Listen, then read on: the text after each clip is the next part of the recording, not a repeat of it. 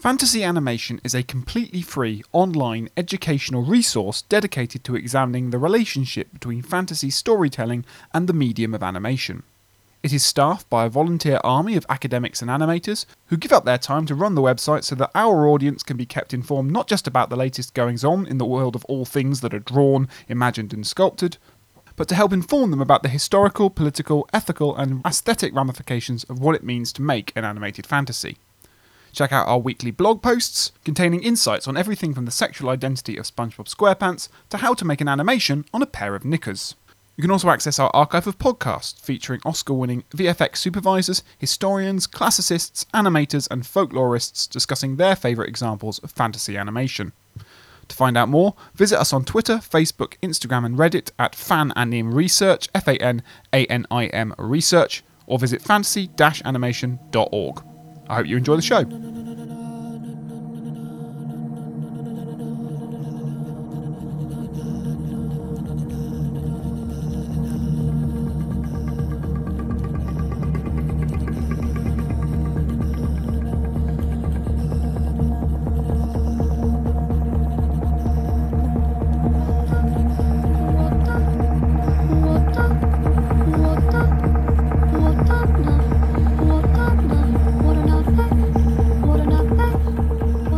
Hi again, listeners, and welcome to another episode of the Fantasy Animation Podcast. I am, as always, Alex Sargent. And I am still Chris Holliday. Temporal, appropriate, I believe. Yes. Today we're talking about Arrival, a sci-fi movie from the last few years that met with a lot of critical acclaim upon its release. The movie charts the sort of study of a scientist trying to communicate with an extraterrestrial life form or a group of them, and mediates on the nature of language, time, the human experience, and subjectivity. And it's got some cool kind of twirly, tentacled aliens and some fun special effects along the way. So I've got plenty to talk about as a fantasy scholar. Chris, anything VFX related for us to talk about this week?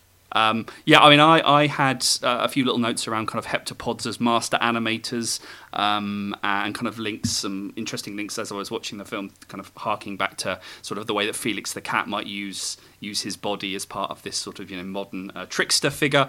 So some nice sort of parallels there, but yeah, a few little things jotted around. I watched a few makings of in terms of the VFX, and yeah, stuff around the post-human and kind of monstrosity, which is sort of I suppose a nice cue in to the guest we've got today as well.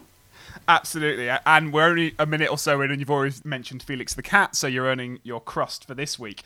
But we have a very special guest. I feel like I say that every time, but we'll definitely emphasise the very, because listeners to the podcast will already know our guest because we mention him all the time. But we have William Brown here to talk to us about Arrival, who is an independent scholar and honorary fellow for the School of Arts at the University of Roehampton. Will is a prolific writer on lots of different aspects of VFX culture. His book, Non-Cinema Global Digital Filmmaking and the Multitude, is a really interesting text examining the limits of cinematic culture. And of course, Super Cinema, Film Philosophy for the Digital Age, which is a well-cited text on this podcast itself, and his most recent project co-written with David H. Fleming, The Squid Cinema from Hell. William, thanks so much for coming on the podcast. Thank you enormously for having me. What a great introduction, and I'm very excited to be here. Oh, that's great. Excitement is what we need, because we're lacking it after a long term's worth of teaching. So, we reckon we could come at this film from a number of different angles. We actually, in the last episode, we're talking about the TV Netflix series Dark, and I think we could perhaps almost do a sister podcast right now about the representation of time and the relation between science fiction and science that this film certainly posits. We could talk about gender, we could talk about the stardom of Amy Adams, we could focus on Denis Villeneuve and the sort of star-making director vehicle this was for him. We could talk about the VFX, or the kind of lack of emphasis on VFX in the movie, despite the lots of VFX and digital filmmaking in the movie. But I'd like to start by talking about squids, if you don't mind, because I think perhaps this is a new angle we could come at the movie. Tell us about squids, William, and why they're interesting in relation to both cinema in general, but also Arrival. What a question. So I'm delighted to have asked it. Well, David Fleming and I, and I'll also probably, I'm sure, at some point be referring to some of David's individual work as well, because he's a big Arrival scholar, probably even more than I am. Not probably, certainly even more than I am. But we both have spent a long time thinking about it. It was probably Arrival that got us into writing a book on what we've called the Squid Cinema from Hell, but it's actually about cephalopods more generally in relation to cinema, and not just earthly cephalopods, octopuses, squids and cuttlefish, but also alien cephalopods. Hence we engage with Arrival. We were at a conference a few years ago, and a bunch of people kept doing papers on Arrival, and we just realised that it brought together a lot of our interests in time and I guess the digital, and it kind of we started thinking of, well, we'd initially thought, well, we're going to do this book on mud and cinema, which we're still planning on doing, and we have kind of lots of ideas developing for that, but we just realised that we kept coming back to tentacles basically, and so wrote this book. What's the link between tentacles, squids and cinema? I mean, for a start, I think that there's a history.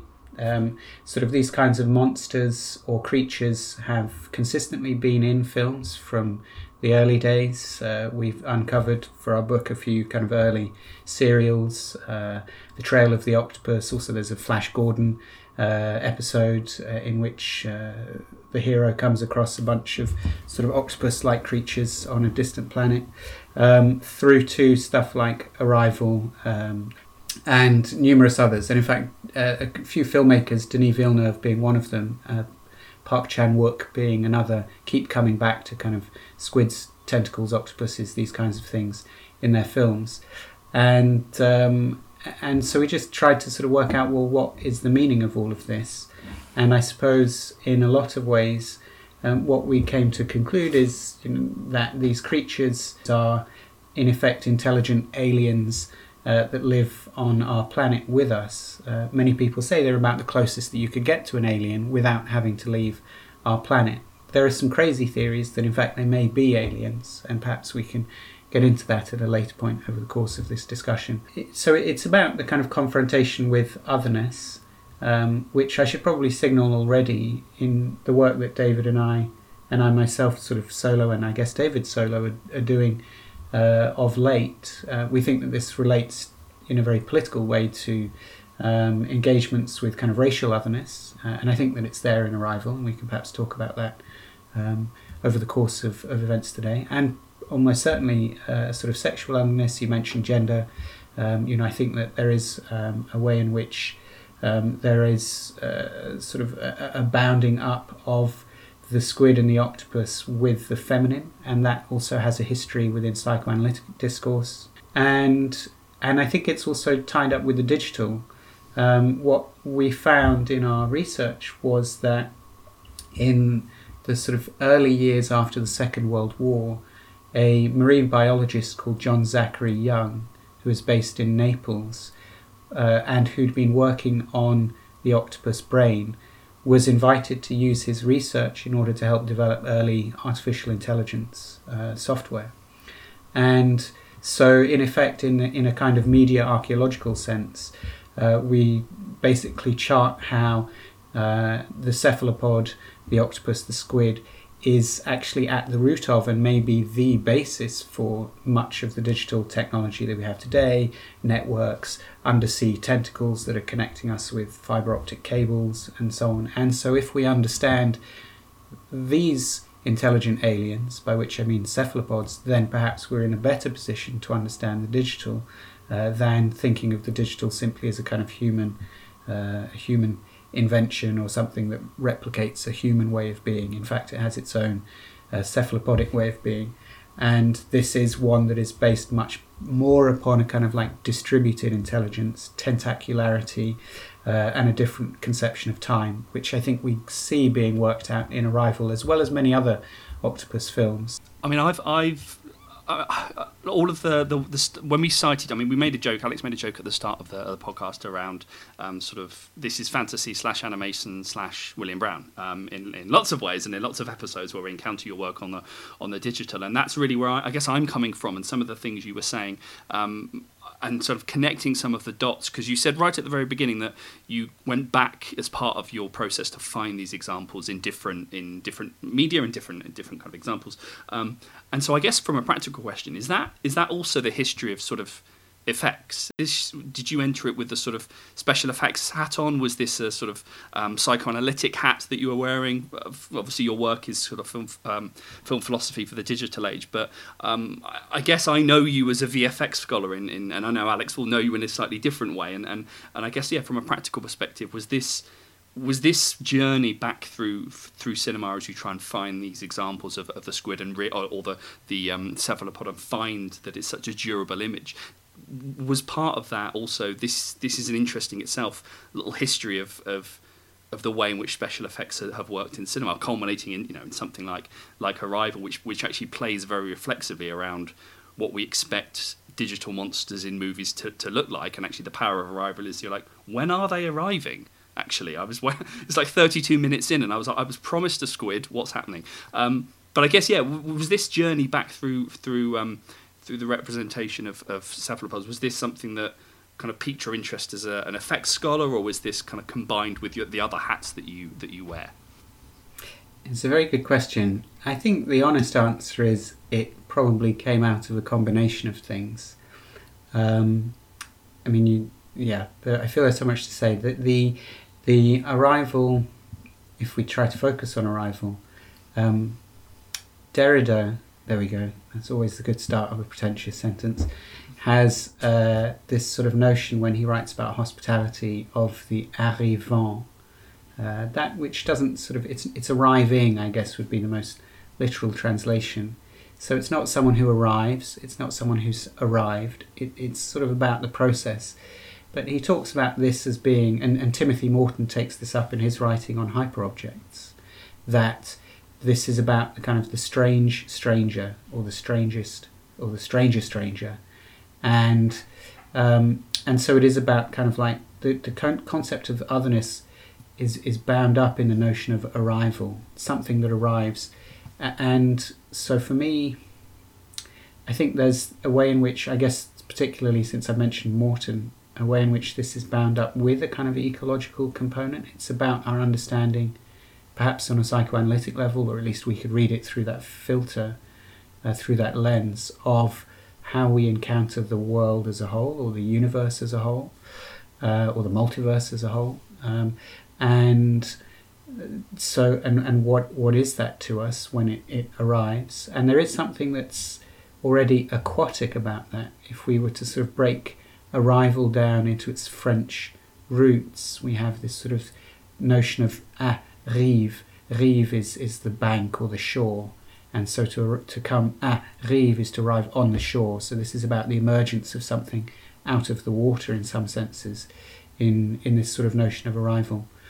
So there's this sort of ecological aspect which is at mind, and I think that probably is there in super cinema. I'm beginning to think about it, but I think I was taking it more, it's like, well, Hollywood and this digital stuff, there is something really interesting going on here, and we should take it seriously. And actually, it is telling us some stuff that we may not necessarily think that we would normally get out of a Hollywood film. And I'm going to say I'm very sort of proud of super cinema in a lot of ways, but I also would come down quite harshly on it for various different reasons these days. In particular, I think when read through the critical race lens, that I hadn't really developed as part of my sort of intellectual arsenal, for want of a better sort of phrase at that point in time, but which I've been working on much more in the last few years, and which the Squid Cinema project was definitely part of helping to develop. And David and I have a new book coming out which is called Infinite Ontology, and it's about streaming shows. We don't talk about Dark, although we've seen Dark, and we think that it definitely relates to what we're talking about, but it's much more focused on the kind of racial dimensions of the digital and the quantum and so on and so forth. Anyway, so my point being, I guess, in answer to this sort of question, is that it's a kind of coalescence of all of these things. But I do think actually when you were asking the question, Chris, that it did make me think that actually the virtual camera, which I write about in that Beowulf essay, and which I write about in relation to various films, I guess, this kind of highly liberated camera. If we were to think about what its physical form might take, I've written that maybe it's gaseous, but in other ways it could be a kind of tentacle. Maybe the film that comes to mind is Donnie Darko, where we have this kind of like single tentacle that emerges out of Donnie's stomach as he realises his journey through time in that particular film. And this is the kind of the key digital effect, I think, in that film. And it is sort of about how, if we follow these trails, these are kind of tentacles that weave us in a non-linear fashion through time. And that is what VFX are, and perhaps in some ways. So I think probably you're onto something that could be developed into something really interesting, that is latently there in my work, but I think which you're drawing out in a much more interesting and conscientious fashion. Oh God! Don't give him compliments. I'll have to. That doesn't sound true. No, I mean the gaseous element of the virtual camera, and we've talked about this on previous podcasts. The sort of the kind of post-human qualities. And I remember reading, I think it's the analysis of the second X-Men and the introduction of Nightcrawler and the way in which the kind of gaseous digital and kind of, I guess, works in relation to the cut and redefines the issue of the shot. But I really like that idea that we think of the virtual camera as this kind of gaseous entity or non-entity that moves through the digital or virtual space. And actually this idea of the tentacular seems like a really interesting way of thinking through the positionality of kind of the digital, because the digital is because it sort of looms large and is everywhere. I think what's kind of striking about a book like The Squid Cinema from Hell is trying to find new ways of thinking about something that's there seemingly all the time, and sometimes is invisible and then sometimes isn't, and different kind of frameworks for understanding something, and or something like the digital that pulls cinema in lots and lots of different directions, and so I was coming to Arrival new, and as we're kind of talking, I can see how it fits perfectly with some of the things around the digital and digital technology and the relationship between the digital and I guess the non-digital or the photographic that I'm kind of interested in. I mean, I'm interested in what Alex is going to say about fantasy in all of this VFX business. Well, I think the way to perhaps get into issues of fantasy in relation to what we're talking about, perhaps, is to sort of allow Arrival to arrive a bit and think about how any of this sort of relates to sort of the sort of story arc and things. And I guess I was struck by what you were saying, William, about sort of the relationship between the tentacular, the digital, and othering and otherness. And I guess I'd throw into that, given that this is a sort of, as much as it is quite a cerebral movie in many ways, it's also quite it's a Hollywood popcorn movie in other ways. It's a film designed to entertain, and it does it largely through its sort of promise of spectacle and promise of the fantastical. Yeah, this is as much a rip-roaring yarn as it is a philosophical mediation on any of these things, and the way it combines both is perhaps its strength. So I wondered if you had any thoughts on sort of the relationship that the film posits between those three things. I guess the sort of the other nature of what you're talking about, and how the film draws on this kind of imagery, and how that kind of is used in the movie to do something fantastical and spectacular. Because I'm struck by what you're saying in the sense that when I think back to sort of pioneer, sort of really kind of entry-level fantasy theorists, fantasy is always, well, the fantastic as a sort of wider impulse is always spoken about as a kind of an impulse towards otherness. Todorov is sort of the founding text on this, and Todorov is a narrative structuralist theorist, and his thing is the thing undergraduates won't stop quoting at me, which is the whole narrative, equilibrium, disequilibrium, equilibrium again. And his argument is sort of that the fantastic can only ever be rooted in disequilibrium, because it's only in disequilibrium that the fantastic can articulate itself. So I wonder if there's a link to bring those things in, that the fantastic is othered, and that might have some really interesting racial but also technological connotations in terms of, as we kind of stir the soup that is all these interests we're playing with here. I'll definitely take us, I think, in the direction of the racial in my response to this really interesting set of ideas that Alex is bringing in. I might just return briefly to something Chris said, though, which is the discussion of Nightcrawler. Whilst there's definitely a gaseous component to Nightcrawler in X2, there is also a cephalopodic component to it. I think even though I wrote this a long time ago, I can still kind of remember describing it in terms of kind of ink and so on. And the cephalopod, the octopus, the squid, the cuttlefish, I guess very much so, are very much kind of linked to chromatophoric display. They change colours for the purposes of camouflage. So we talk about, it's always there but we can't see it. That's exactly what a cephalopod often intends to be the case, both when it's hunting and when it's hiding. And then this kind of like, and the cephalopod also produces ink in order to kind of mask itself. And these kind of like inky plumes, which we often have coming off the side of digital special effects, give a kind of gaseous, cloudy quality to things, but it's also a bit like, ink in water as well. And they're very similar, these sort of cloudy images that we get. And we have, in Independence Day, as well as in Arrival, this sort of link with the cloudy with the alien, particularly when they first get here. And so we have this sort of sense of the weather, what in French they call temps, le temps, the time, the weather is kind of like, why do we always talk about the weather? Because it is a marker of change. It is becoming. It is sort of something that's always going on and shifting, and often unpredictably, as anyone in the UK knows very well, and certainly where I'm based now, Vancouver, it's also very unpredictable weather.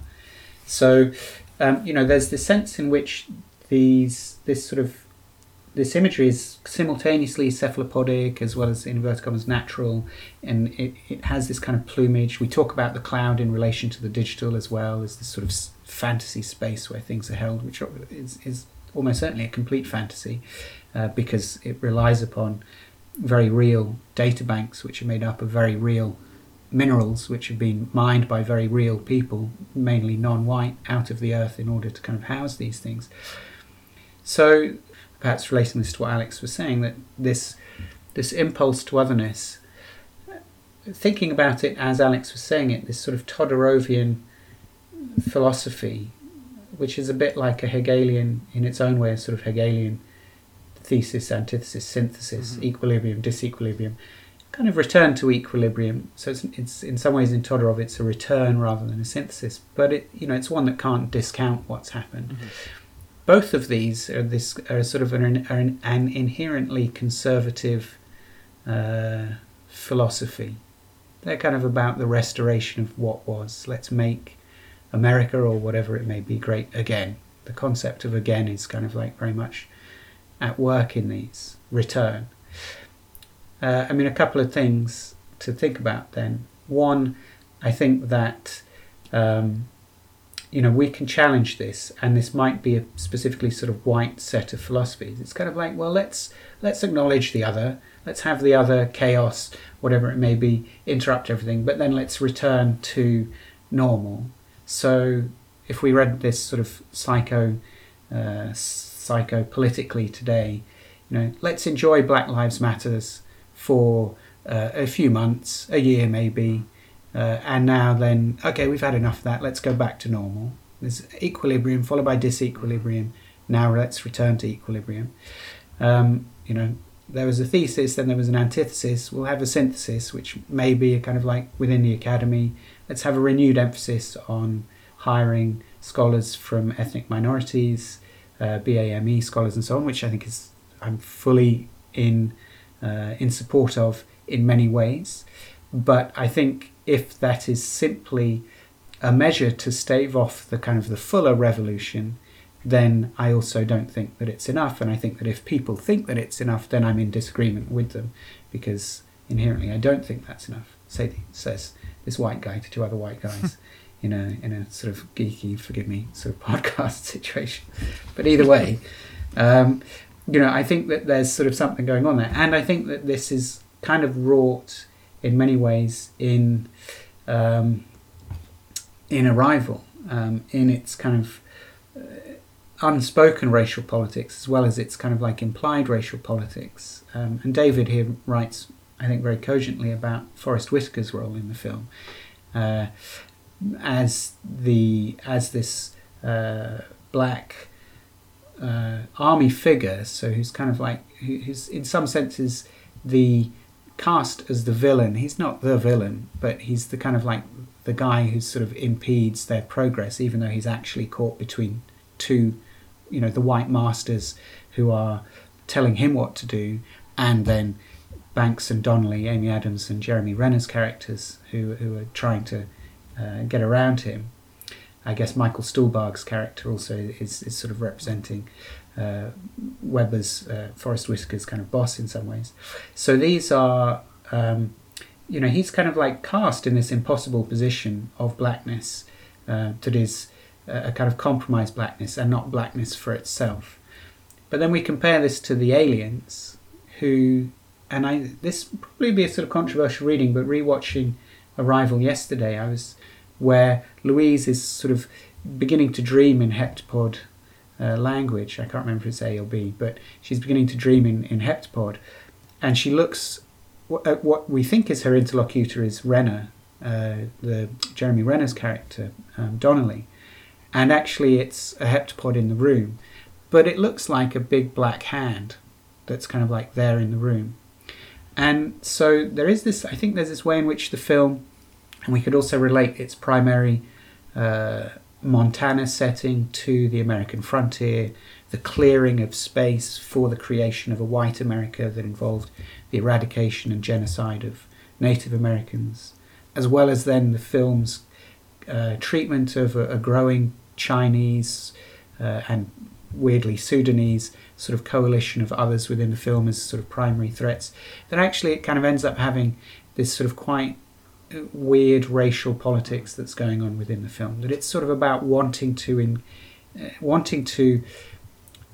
create a new equilibrium out of an engagement with the racial other, the alien as racial other. That's kind of well-worn trope within science fiction, both literature and film, as well as then, but like all of these, sort of coming back to establishing a kind of a new status quo. It's the anxiety of white humans. So it's an expression of white supremacy in some ways. Then it's about the anxiety of white humans in the face of their own dissolution because of their own pernicious practices. But it's also kind of doubling down in an attempt to appropriate everything that it can. Oh, the aliens, these blacks, they're here to give us a kind of an attempt to kind of understand the universe, and if we listen to them, we can basically take advantage of that for ourselves. And there's something deeply problematic about that, I think. We think about the end of the world as being this thing that's emerged in the white Western imagination of late, but the end of the world happened 500 years ago, for Africans and for Native Americans, and the end of the world's been happening and has been going on for 500 years. And as we begin to understand our own sort of sense of the end of our own world, we naturally look to these other epistemologies and these others in order to get a sense of kind of like, well, how do we cope with this? And so there's this kind of like, even when it's well intended, well, let us learn from these other epistemologies. Let's turn to Native American discourses. Let's turn to critical race theory, black studies, and so on, in order to find the conceptual tools that we need to understand the current moment, including the digital. And it was all there in kind of like Afrofuturism, as well as kind of all being there in Afro-pessimism. Nonetheless, there's still something problematic about this, because this could still be a kind of a very typical attempt by kind of like the white Western imagination to mine, to appropriate, and to perpetuate itself in the face of and to continue the destruction of these others. Bit of a rant. I apologise. No, you don't need to apologise. I would like now to talk about the Richard Curtis movie About Time. Because it came to mind whilst rewatching Arrival last night, and I'd seen it once at the cinema, and I liked it, and I still like the movie, but I didn't like being reminded about Time because it isn't a good film. Sorry, all apologists for that thing out there, but the end of Arrival reminded me of that film because. And I mention it because of what you were talking about there about sort of the film confronting both the Amy Adams character and the spectator with this attempt to see time differently. And the first viewing, I was more emboldened by that message, and I thought it was really, kind of fun that the film kind of does formally what the character supposedly goes through, right? And that the film, on a second viewing, you can watch the film in a slightly less linear manner and see, there's that almost opening gag where we see something that in the first viewing we're expected to think of as a memory, and Amy Adams' voiceover says, "I used to think this was the beginning of the story." And of course, if you rewatch the movie, the film is palindromically structured. I mean, Tenet, eat your heart out. This film kind of, you could watch it back to front supposedly, and it would still work the same way. So that the film is on one level trying to get us to think outside of linearity. And we could have a lovely psychoanalytic discussion about sort of, Lacanian discourse and syntax and how it buggers everything up and is the cause of all trauma, if we so wished. Or we could talk about time what it reminded me of is that actually the conclusion of the film isn't to live outside of linearity.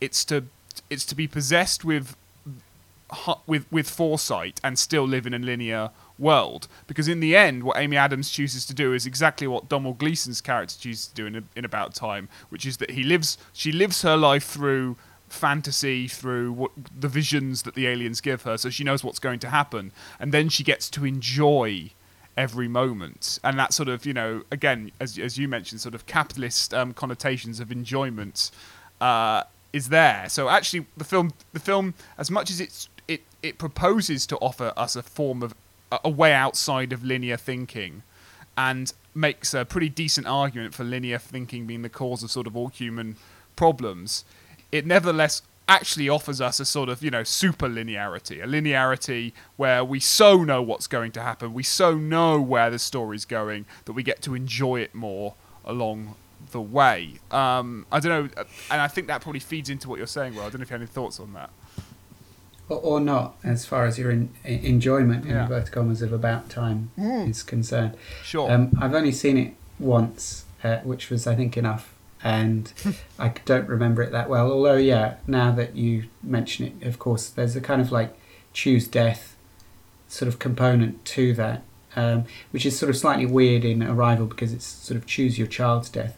I mean, there's something about that. I think we need to understand that we are going to die. I mean, there is a sort of good grappling with mortality, but it's a grappling with mortality that's based upon this kind of very individualistic sense of death as being, deeply destructive, whereas there could be completely different ways of viewing death as simply kind of a part of becoming. And the self as such, is dissolved, but it becomes part of a kind of a much wider or greater sense of self. I mean, I think kind of Psycho, again, kind of in this, thinking about the Sapir-Whorf hypothesis, perhaps because it's brought up in Arrival, this idea that language structures the way in which we think.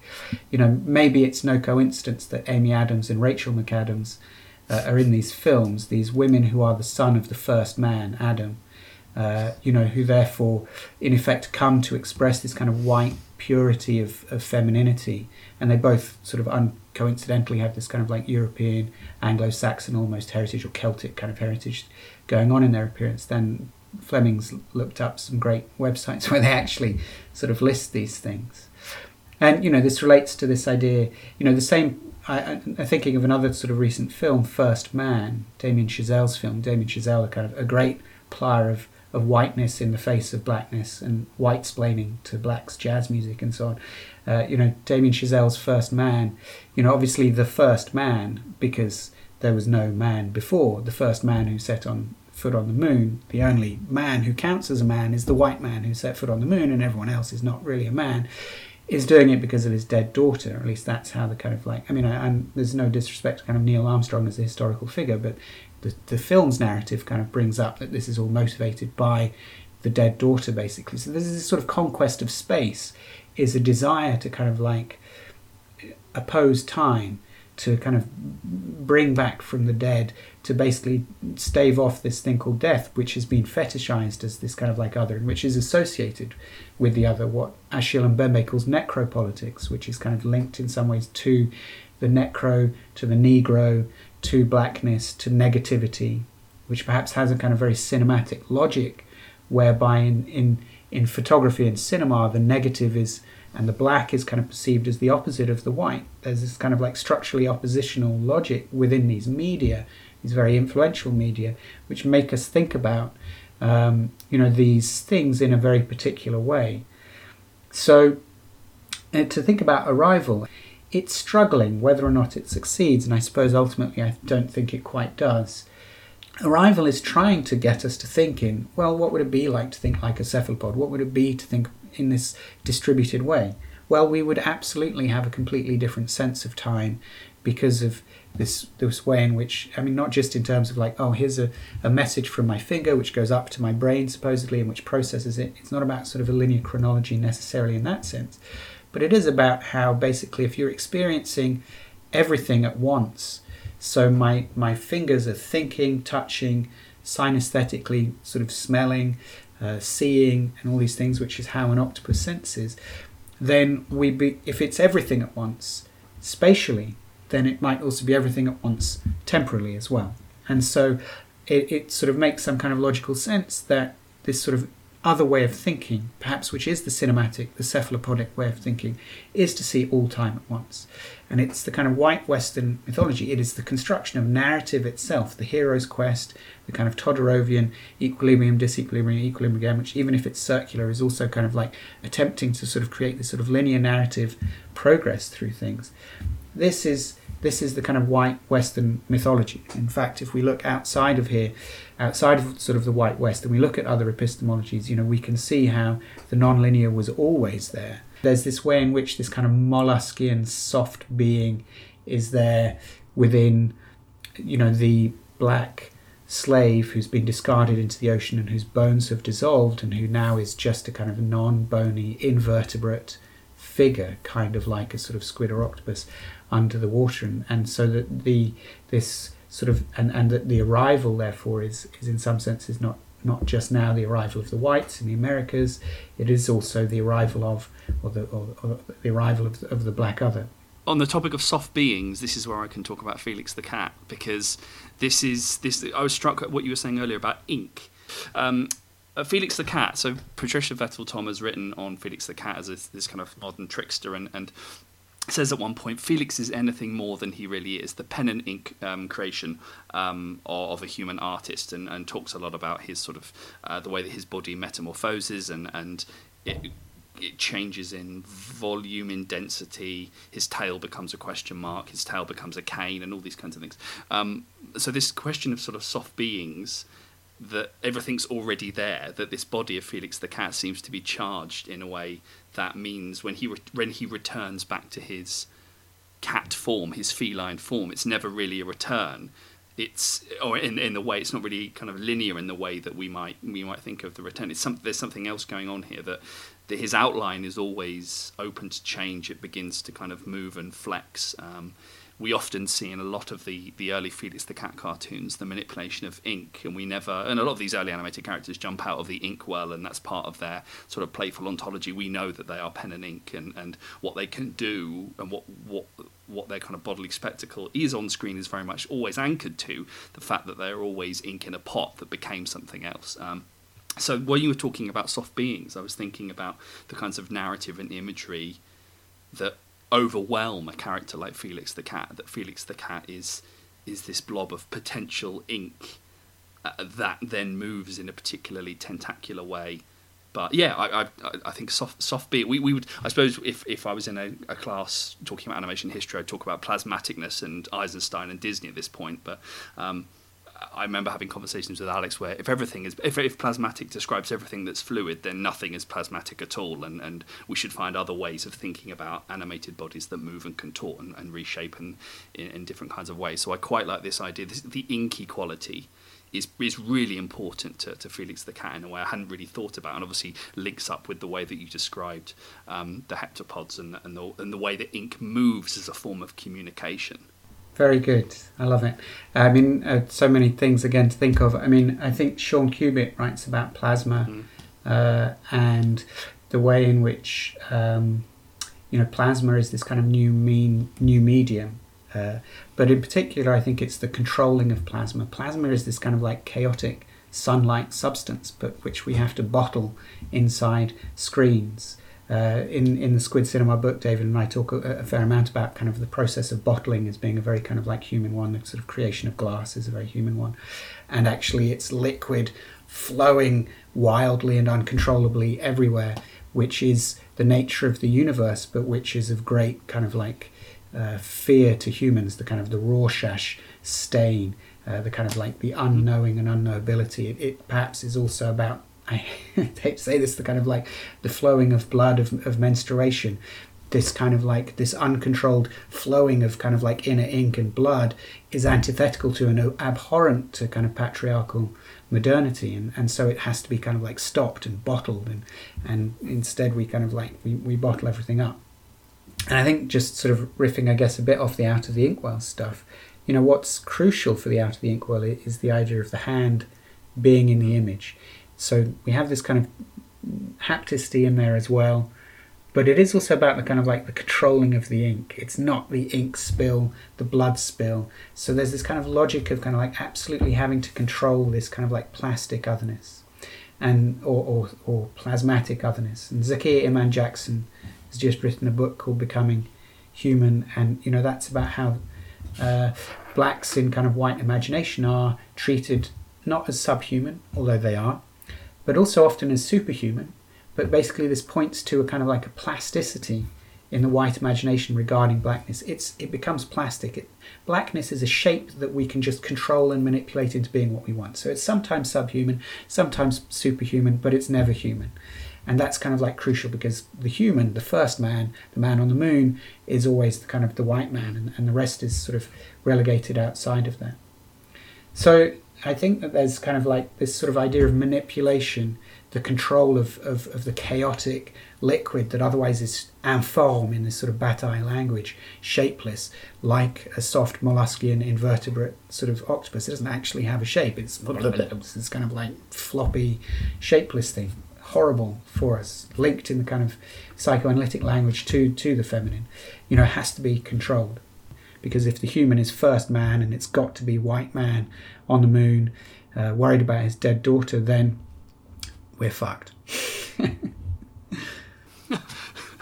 Well, so essentially the battles that were had in the kind of 10s and 20s around, in these animated cartoons, around the animated character as ink and the hands that seek to control it, and Donald Crafton writing about the hand of the artist trope that's this overhang of the lightning sketch tradition and so forth, and then that allows a narrative space of ingenuity and tricksterdom and certain kinds of anarchic behaviour. That kind of battle with the ink is still going on in the way that you've described the kind of chaos of plasma.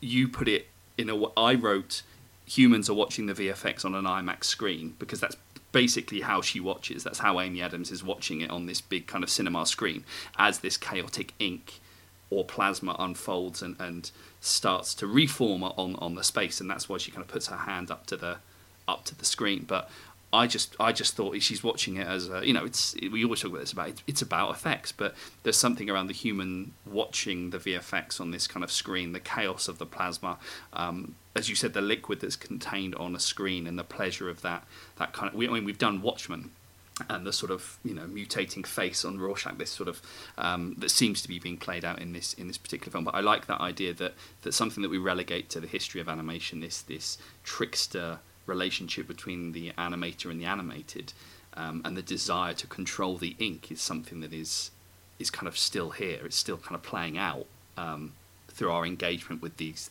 kinds of media text. So you said all of that wonderful stuff, and I went watching VFX on an IMAX screen. So there you go. No, I think there's a lot in that, and I think that the attempt to control the ink is the attempt to control the blood. It is our attempt to control blood, and it is our fear of impure bloodlines. It is about what's referred to as the blood quantum in the kind of racial history of the US, and this does relate, I think, to and this is something that I argue in this book, Infinite Ontology, in relation to the show Devs, is that, the quantum that we think is going to be the kind of like savior of everything, basically, is in fact a repetition of the blood quantum, because in that show it requires the sacrifice here of the kind of the Asian other in order for the sort of quantum to exist as such. So actually the quantum is also kind of like white humanity still wrestling with its attempts to define itself in contradistinction to everything else that surrounds it, to give itself a kind of a being, an existence, an entity, a space, a time that is not contaminated by everything else. It's about kind of like clearing everything else out of the way. And that kind of myth is still, I still think, sort of being writ large, across these media. There was something else that you sort of mentioned which did get me all excited, Chris, but I think it's slipped from my memory. Maybe it'll come back. I did want to talk about tongues as the kind of the human, the tentacle that remains in the human body, the kind of worm, the worm tongue, Grima worm tongue, the tentacle that remains in the human body, and which allows us to kind of language. So even kind of like language is built upon this kind of like inner cephalopod inside the human. So, and we talk about kind of like mother tongues and so on, but actually it's the tongue which is our mother. People shoot their mouths off without thinking about it. Our tongue is in control, not our brain. It is the tentacles. It is the kind of chaos. It is the flowing blood. It is the kind of flowing ink. These are the kind of real life forces, but we're so afraid of them that perhaps we even create these media to control them. All media are a kind of attempts to control chaos. Can I ask a question about how this relates to, or whether it should relate to practice at all?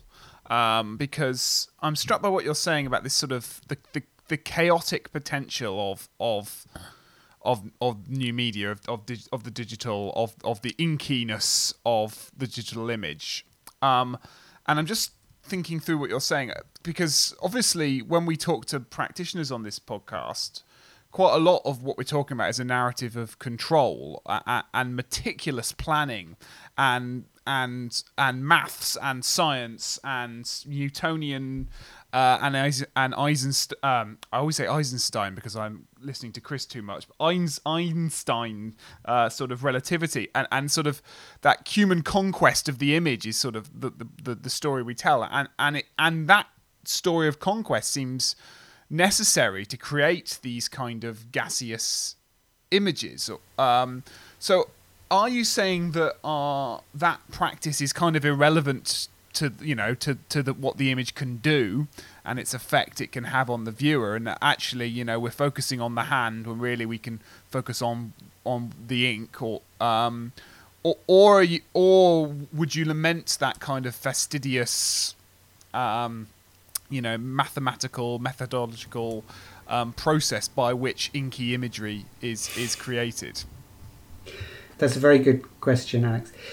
In Arrival, it's actually when they first go up into the dark contact lens that is the kind of the alien spaceship. There's this kind of vertical shot, except for the fact that we can't tell vertical from horizontal in that space because it's kind of got its own kind of anti-gravitational twisted logic. When we first see that shot, and there's lots of frames within the film, the opening window, the TV screens, and the kind of endless laptops which are kind of within the American base, the screen of the dialogue. But I did sort of notice yesterday watching the film that when they kind of elevate up into the spaceship, we have this overhead in inverted commas shot, and it looks just like a kind of 8 or 16 millimeter film frame with the kind of sort of edges around it, and it has the kind of beveled sides, so it's sort of slightly curved rather than fully square. And there's a sense of them entering into this kind of cinematic space, and it keeps reminding me of a movie theatre, this space. I sort of half expect to see seats installed in there ready for them. And its architecture, the architecture of this spaceship is definitely one that's designed to intimidate these people. These aliens, make these people walk fucking miles to actually get to this big screen at the end of this kind of long corridor. Reminds me of the Turbine Hall in the Tate. It's very much. Kind of gallery-like and auditorium-like. Yeah. Yeah, I mean, but it feels like very deliberate. Yeah, let's get them to sort of walk reverentially and slowly to impose this kind of sense. So there's lots of ways in which the design, I think, is a work in this. But there's this sort of sense in which it's about this kind of like immersion into cinema. And this is about kind of entering into the cinematic. And if you can enter into the cinematic, commune with the cinematic, then perhaps your sense of space and time will shift. But I think in relation, maybe responding to Alex in relation to kind of Einstein, what for me I think is of interest is that these, I can understand these urges of and for control because they're ones that have been inculcated into me since I was born, basically, as, and very specifically, a kind of white male in the West. And the whole kind of like system, and I hate to generalize in this way. I think a lot of people are attracted towards cinema and filmmaking as a medium because it's glamorous, it's cool.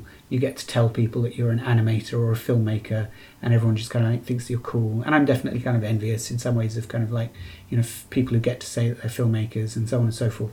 So it carries a lot of cultural capital. Very literally sort of capital, or not literally, very figuratively capital. And I wonder that kind of therefore means it's always going to be, even if sort of deep down and no one likes to admit it, sort of tied up with a sort of desire for a controlled planet, a controlled self-image, a controlled kind of way in which one is understood as powered and empowered and empowering. So it's about kind of power hierarchies and dynamics. There is a racial component to it. And, the control of light, I think, is part and parcel of that. We talk about plasma screens as being the control of light. We talk about kind of agriculture as a system of turning light into a tool that humans can use for their own productive purposes rather than being something that they have to respond to. 24/7 permanent illumination and the kind of drive towards us always being at work because now we have the light to be at work. These are all sort of parts of controlling light as sort of capitalist logic. So we have this kind of like obsession with the control of light, maybe cinema and the kind of writing with lightning that it is part of this process, this sort of logic of control. So in non-cinema, I'm arguing really in a lot of ways that filmmaking, when it's out of control, is much more sort of philosophically productive perhaps than when filmmaking is in control. And it can even happen within a studio, it can happen within a digital studio and so on. So it's not that those things de facto see the eradication of chance and the contingent, but there is this kind of sense in which they do get away from this logic of control. And I think that there is this kind of way in which this sort of escape from control, if you let go, if you just let go, don't be so proud, don't be so sort of needy of controlling things, don't be so sort of patriarchal. If you can let go, which I think for sort of white men, and I can only speak for myself, it's something that's not as easy as all that just to do because of how cathected I am to kind of like the need for control and so on. Which probably makes me a very bad kind of academic in some ways, but all of the same, at least a kind of a morally bad academic, but all the same I'm sort of in a sort of struggle with myself to let go, to not have control, is in some senses a kind of like a need to embrace the kind of the dark, the negative, the necro, the negro, the that which sort of lies on the outside. And rather than fearing the outside, which is what H.P. Lovecraft would tell us to do, perhaps now actually what we need to do is to learn to embrace it. It is our only hope. White masculinity, which we see a resurgence in, worldwide, or at least in those areas where there are white men, as kind of like wanting to be in the supreme position, so white supremacy, white masculinity, Trumpism, and so on and so forth. This is about a kind of a refusal to cede control, but that control has to be conceded in order for there to be progress. Otherwise, again, I think we're kind of like doomed. But I think that there's, so for me, oddly enough, it kind of ties in with this kind of like physics logic that we get from these discourses around kind of like image creation, image mastery, and so on and so forth. It is in some ways the same story kind of being told. There is a kind of fractal component to all of this, that what is happening out in the deep reaches of the dark universe or the dark multiverse is replicated here on our planet in the quantum level, on the psychological level, on the social level, on the political level.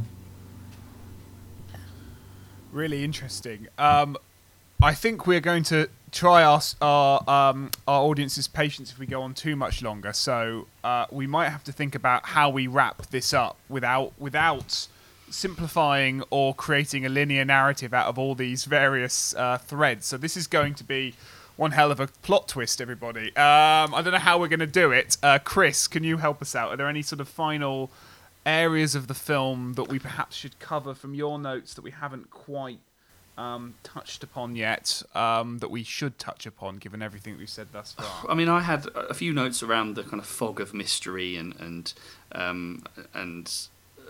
I guess, I don't know, there's some interesting stuff around Amy Adams' hands and the way that she kind of constructs images, and I was thinking about, as I always am, about kind of sand animation and live performance with sand and the way in which you kind of conjure with your fingers and what Amy Adams' fingers knew. Shall we say?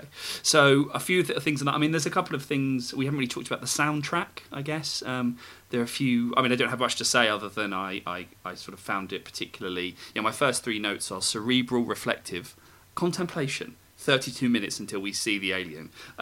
So a lot of it is sort of the power of the film. I felt was through sound. I'd not really seen much of Villeneuve's films. I think I've only seen Prisoners.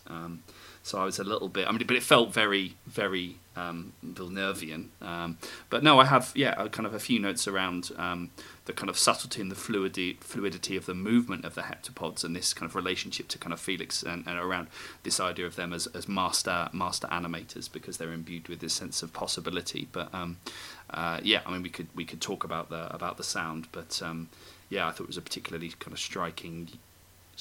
Both generic in the way that sci-fi soundtracks can often be, and also particularly evocative when placed in the context of this film. And I suppose one line that I thought was interesting that the daughter says when she's drawing a picture of the parents, she says, "It's just a cartoon; it's not real," and that's when my heart broke. Yeah, I mean, that line struck me a bit yesterday as well, watching it.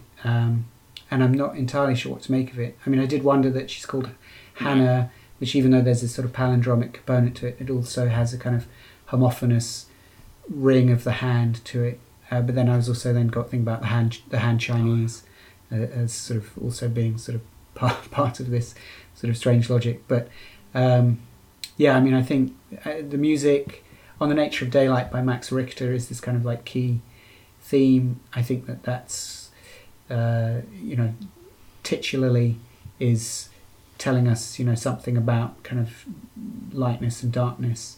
But, the sound, and this is an obvious thing to say, but the sound is kind of used very much to announce the kind of atemporal components of it. I mean, in some ways, I guess, where the film begins to be interesting, and this is a sort of staple of art house cinema, is, and it's not where the film begins to be interesting, but one of the ways in which the film is interesting is when the sound and the image desynchronize, and just someone like Godard, is a kind of keenly understands that they can be doing different things at the same time. You can have two different temporalities. Why waste a second medium when you can do this? Which is actually what Donnelly says about the heptapod language, that their semasiographic written language has nothing to do with their spoken language, and indeed, why would you yoke the one to the other? It's a waste of a medium, and it does get you to think about why do we bother with movies that are kind of yoked to synchronized sound? Basically, it's total waste. And the film, not much, because I guess because of its own place within a kind of capitalist system, can't, because it's quite alienating to watch films that don't have synchronized sound and image. All the same, it still pushes it occasionally, but it is a non-cinematic filmmaker like Godard and many others from all different parts of the world who can make those kinds of films, because they can do it from outside of the capitalist demands of filmmaking, because it's not necessarily expensive when you have an iPhone as long as you have an iPhone, etc., in order to, not that I want to plug an Apple product. When you have a phone with camera-enabled technology on it, then you can make films on cheap and you can experiment and do whatever you want and lose control. Whereas the capitalist product has to have control. We've got to, even when we diverge from these sort of things, we have to show that we're doing it on purpose. My final thought was about the relationship between time and fantasy and all this, in that I was trying to think through why I found the ending dissatisfying, and what occurred to me was that actually the sort of plot twist ending, one, because it's such a, I mean, you were talking about special effects, it's kind of almost an example of sort of Jason Mattel narrative special effects. It's so rooted to the sort of psychodynamics of A to B. Haha, we went that way, but we thought you were going to go that way. Kind of stuff, which kind of helps spectacularize the linearity of the narrative. So I think there's a kind of contradiction in how the film uses its plot twist and what it's trying to say about narrative and linearity. But in terms of the role of fantasy in all of it, there's been lots of writing on sort of the role of fantasy as a way of getting us to think in disaccustomed ways about time, and Bliss Kara Lim's sort of translating time book is really good on this, on the sort of non-Western traditions of time, and how by drawing on fantastic narratives one can get spectators into a very interesting place in terms of temporal engagement with imagery. But what Arrival seems to do is, to me, it offers two kinds of fantasy, and only really presents one of them as a fantasy. It offers memory, a sort of dream of the past, and it offers a sort of fantasy of the future. And its plot twist is that the things you thought weren't real, or the things you thought are real, aren't real, but will be real. And really, it doesn't think of a way to do anything else with fantasy, because it seems to suggest that fantasy is only ever rooted to that kind of logical time structure of, as a force to help you think through time as a logic force. Fantasies of the future and fantasies of the past, this is, very Freudian, keep us in that stage of ideation of I am going over here and I've just been there, therefore I am here, and that is the temporal meaning I'll take from the situation. When actually, and I've written about this in my own work a little bit, but nowhere in relation to any of the things we've been talking about today, fantasy can just make us rooted in duration, and it can, when a baby screams because it thinks its mother's never going to come back because she's been out of the room for 2 minutes fetching a bottle, that is a fantastical relationship with time that is just rooted in being in the moment, and is absolutely rooted in the helplessness of subjectivity. But the film never ever really seems to get there, and part of it's because it doesn't want us to do that kind of fantasizing. What it wants us to do is kind of watch the movie once and then watch it again and spot all the bits where it was hinting at it, in the same way that Amy Adams ends up living her life. She knows what's coming, so can appreciate it better. I like it. I think that's very good. The only thing I would say then is the movie is too controlling, I guess. Ultimately, the movie wants to construct its own memories. I mean, it's quite an enjoyable film to watch. I like it. I liked it yesterday for the nth time watching it. But that doesn't mean it doesn't have limitations. I suppose what I want to say is that if it's about fantasies of past and future, but not of the present, then in some ways there is when the baby cries because the mother is away, the present is horrifying to us, perhaps instinctively, and therefore it's really, we can't stand duration in films because it's like, this is too much, I hate it. And it's why we reach for our phones every time we're a little bit worried that the present is sort of too much, it's too oppressive, because the present, and this simple kind of play of words made by Jean-Luc Nancy, is pre-sense. It doesn't make any sense to us. It's chaotic. It kind of perhaps carries fractally the full weight of all time, but we need to pass time out into these categories. We need to bottle it past, present, future, and that's the problem with Arrival. Ultimately, is it's far too logical. It's far too logical in terms of its division between what's real, what's not real, the past, present, the future. And actually, if it really wanted to kind of terrify us, or give us a sense, at the very least, perhaps even a funny and enjoyable sense of chaos, then it would do more work to kind of like undo those sort of quite rigorous categories and to get us into the kind of the present, where perhaps fantasy and reality don't merge. Because that moment when I think that my mother might be dead, I start crying because I think it's real. I can't tell the difference between that fantasy and reality, and that's kind of the crucial component of it is the inability to tell that the fantasy is a fantasy. I think on a note of the unable to experience full duration, we perhaps should wrap up our conversation. William, it's been one of, and I mean this is an absolute compliment, one of the most intense conversations I've had in the last 6 months, and all for it, because I've got so much swimming in my brain to think about after this, and I hope listeners do too. I'm sure they will. Having railed against capitalist agendas, I'm now going to give you a moment to plug anything you'd like to plug. So the book is available and able to purchase various independent as well as other booksellers. It was mentioned. People can go back to the beginning of the podcast. It's very arrival. Okay, terrific. Chris, thanks again for joining me on these episodes. William, thank you for joining us. Thank you both very much. Sorry for going on too long, but wonderful to talk to you. That's all right. It's either all going out in all its glory or listeners missed some treats there. You can, of course, find us on fantasy-animation.org as well as on social media at FanAnim Research, FANANIM Research, Twitter, Facebook, Instagram, Reddit. I've never felt more uncomfortable saying these words, but fine. You can also email us at fananimresearch, FANANIM Research at gmail.com if you have anything you'd like to add to a conversation about squids, capitalism, psychology, the digital, the schizoid, others, anything else, we'd love to hear from you. Otherwise, that's been us for another episode, and we'll see you next time. Bye.